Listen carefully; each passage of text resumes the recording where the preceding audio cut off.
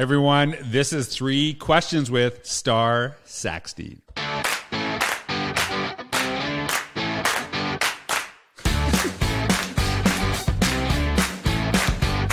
All right, I'm like super pumped to have Starr on today and just be able to sit and chat with her before the podcast. Looking forward to kind of spending some of the afternoon with her and talking. And Starr has had such an influence on so many people in education. And Starr, I got to ask you, and this is the 3 Questions podcast. I'm always really fascinated by the answers that educators give on this because you have influenced so many people in their work. And I know so many people look to your writing, look to your leadership. So as a student, like who is a teacher that inspired you and what did they do that inspired you?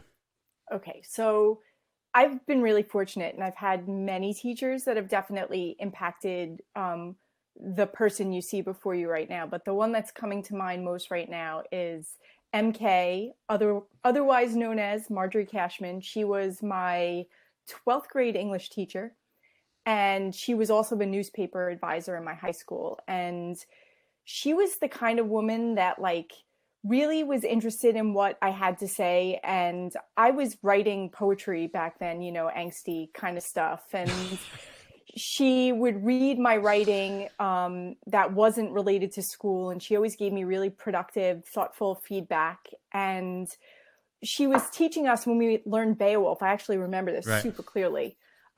We were going to do Grendel after we read Beowulf, and no one in my class actually wanted to discuss Grendel, and I loved it. Like I read through the whole thing and absolutely loved it. Totally identified with the monster in that book. Really misunderstood, outsider, totally different than everyone else at school. And because I was so digging it, and she decided we weren't going to do it in class because no one was interested, I would come up to talk to her about it at lunch because the book really spoke to me. And, you know, over the years, she's been still a mentor. I've been able to reach out to her. My first book, she actually read before I put it out on other people's eyes. And she's just so awesome. And that was the kind of English teacher I wanted to be, just like her. The thing that I love about when you're sharing this is that you had the opportunity to read stuff that you actually liked, which like, I don't know, how many books have you written? This one coming out right now will be my 10th. Yeah. And like, I always say this, like when I walked out of school, if you would have asked me, would you ever write a book? I'd say, I doubt if I'll read one after this. Like I hated it. Right. And I think not letting kids explore. And I think that's a really powerful, thing that we have to talk about more is like getting, you know, kids, and it's like different, you know, graphic novels. I love reading sports stuff. That really, you know, fascinates me. I kind of like laughed because I know we're the same age when you said teenage angst, like poems, right? Because I like my life was like Depeche Mode when I was a kid, and I like felt like so, you know, I was like had problems that I didn't even know I had until I listened to Depeche Mode, right? Like and things like that. So like is that like, or I don't know. I know you're 2 years younger than me. So is that like a thing with you? Like, what were you like listening to at that time? I was really into the Grateful Dead. Like before, like I was always classic rock, like Led Zeppelin and the Doors. And when I found the Grateful Dead, I really feel like I found my home. Like, yeah, because we were all kind of like marching to our own beat. And I grew up in like a really affluent, everyone conforms and does the same thing. And I was never that kid. I was always like the weird one walking around school in like a muumuu and barefoot and like bopping to my own beat, not really caring that everyone thought I was weird. So it was... I think Grateful Dead, you know, people that love Grateful Dead are really connected with bopping. Okay, I can't actually name one Grateful Dead song. Like I know there's the one. Is it called Touch of Grey? Everyone who doesn't know anything about the Dead knows that one. Okay, so now I know. Okay, I got to just talk about music real quick. Okay. So Grateful Dead. I got to share this with people. So Grateful Dead, I know they have like a huge following. People are like obsessed with them. So there's like a smaller band that kind of has like this Grateful Dead type following. And I swear to God, it's Hanson. You know, like Mbop. They're I do know that song. Yeah, right. But they're obsessive, and it's like crazy. It's like just how much people love Hanson. So just so you know, that's the thing. I sorry, I had to talk about it because I just heard the word angst, and I think of like, you know, Depeche Mode, and then eventually like Pearl Jam and Nirvana, and like that was. I loved all of that too. Like yeah. so into it, and music journalism was like my first foray into writing. Relics magazine, and they like. That's awesome. Yeah, I got my like little vinyl collection behind me of all my like sad music and stuff like that. So like angst and my childhood are like so synonymous. So I love that. So your teacher's name was MK, is that what you said? Yep, Marjorie Cashman. We called her MK. All right, this is the special MK shout out. You have no idea how much I love this little soundboard. Okay, so awesome. So, you know, I know that people look to your leadership all over the world, and you've written 10 books, which is like insane to me. And I know so many people have resonated with them.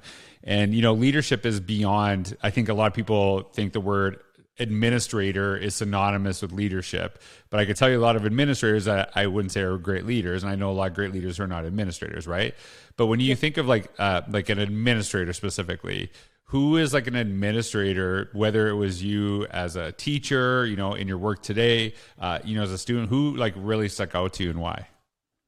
Okay, so I would say there were two, and it's important for me to mention both of them because they were at different parts in my career. So early on in the very first school that I taught in, Cheryl Jones was my principal. And I knew nothing about teaching, but she saw something in me and definitely made it a point to acknowledge every time I took a risk for the benefit of kids. Yeah.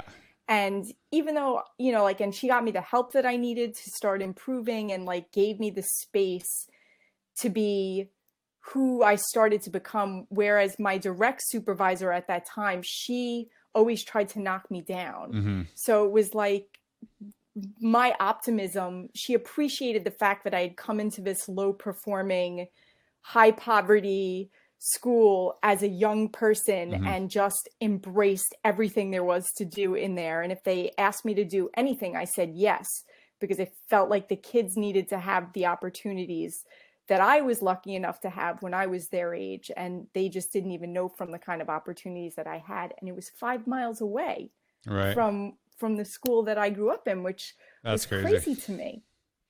And the other one was Nick German, who was in the school I was at the longest. And the reason Nick is so important is because he didn't always understand the crazy stuff that I was doing. And that was the school that I sort of started moving away from grades and really started to perfect the things I was doing in the classroom. But it was also when I got national board certification, mm-hmm. when I started blogging for Ed Week. So my outside career had started picking up.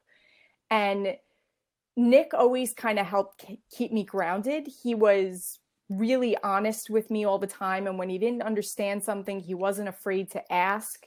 And if I had a crazy idea, he just supported it. And he waited to see the student impact before shooting me down. And a lot of other administrators I've had have been very threatened by me mm-hmm. as a teacher and not very interested or invested in helping me grow as an educator. And he was always in it to help me grow. And I'll never forget that. And this is something I think about all the time, is that our whole goal in education is to elevate the people we serve, right? And when we think of that, we often think of kids. But then a lot of times we run into situations where, you know, there's jealousy. Like, you're doing something really well, and it's like, well, you're doing something well, so like, why are you the favorite, blah, blah, blah, right? And you can see this, and it happens too often in education. And then if the adults actually aren't lifting each other up, then the kids will notice that, for one, and then they become that. And it also like kind of diminishes, you know, our hopes for school, right? And I know I've felt that at some points.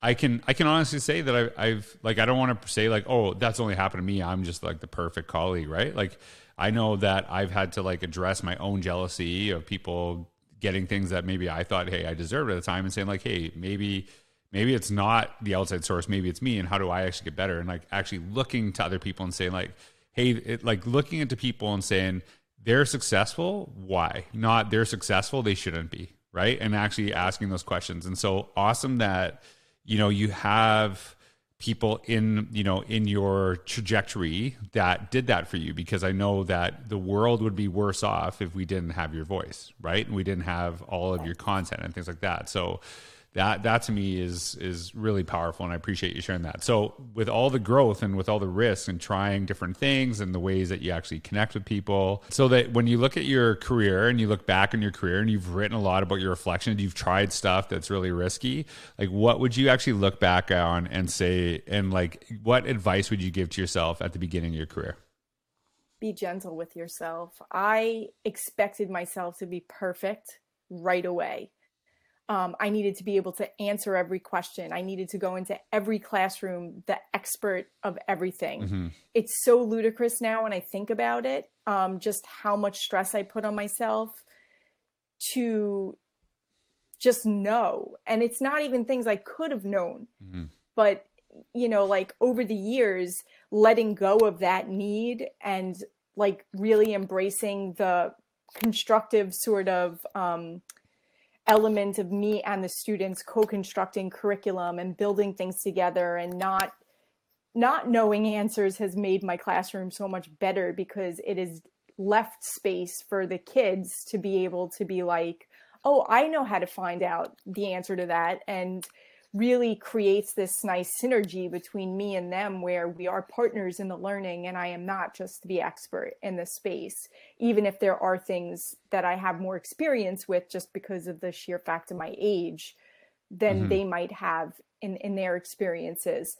And as a new teacher, I probably could have given myself ulcers and all kinds of anxiety about and I was up all night sometimes trying to plan like the perfect lesson, which is crazy to me at this point. And I think that when you're talking about really kind of modeling that learning, we ask kids to take risks. We ask kids to try different things.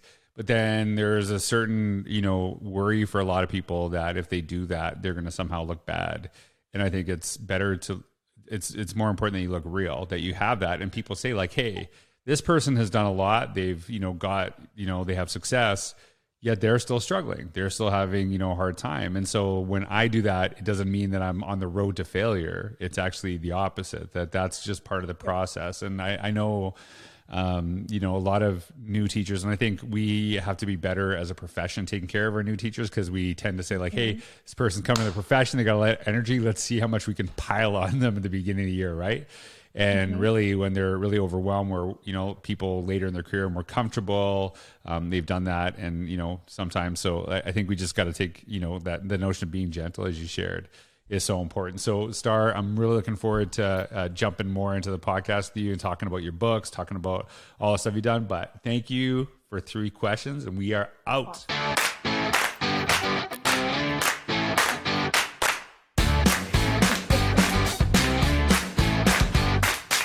Bye, everybody.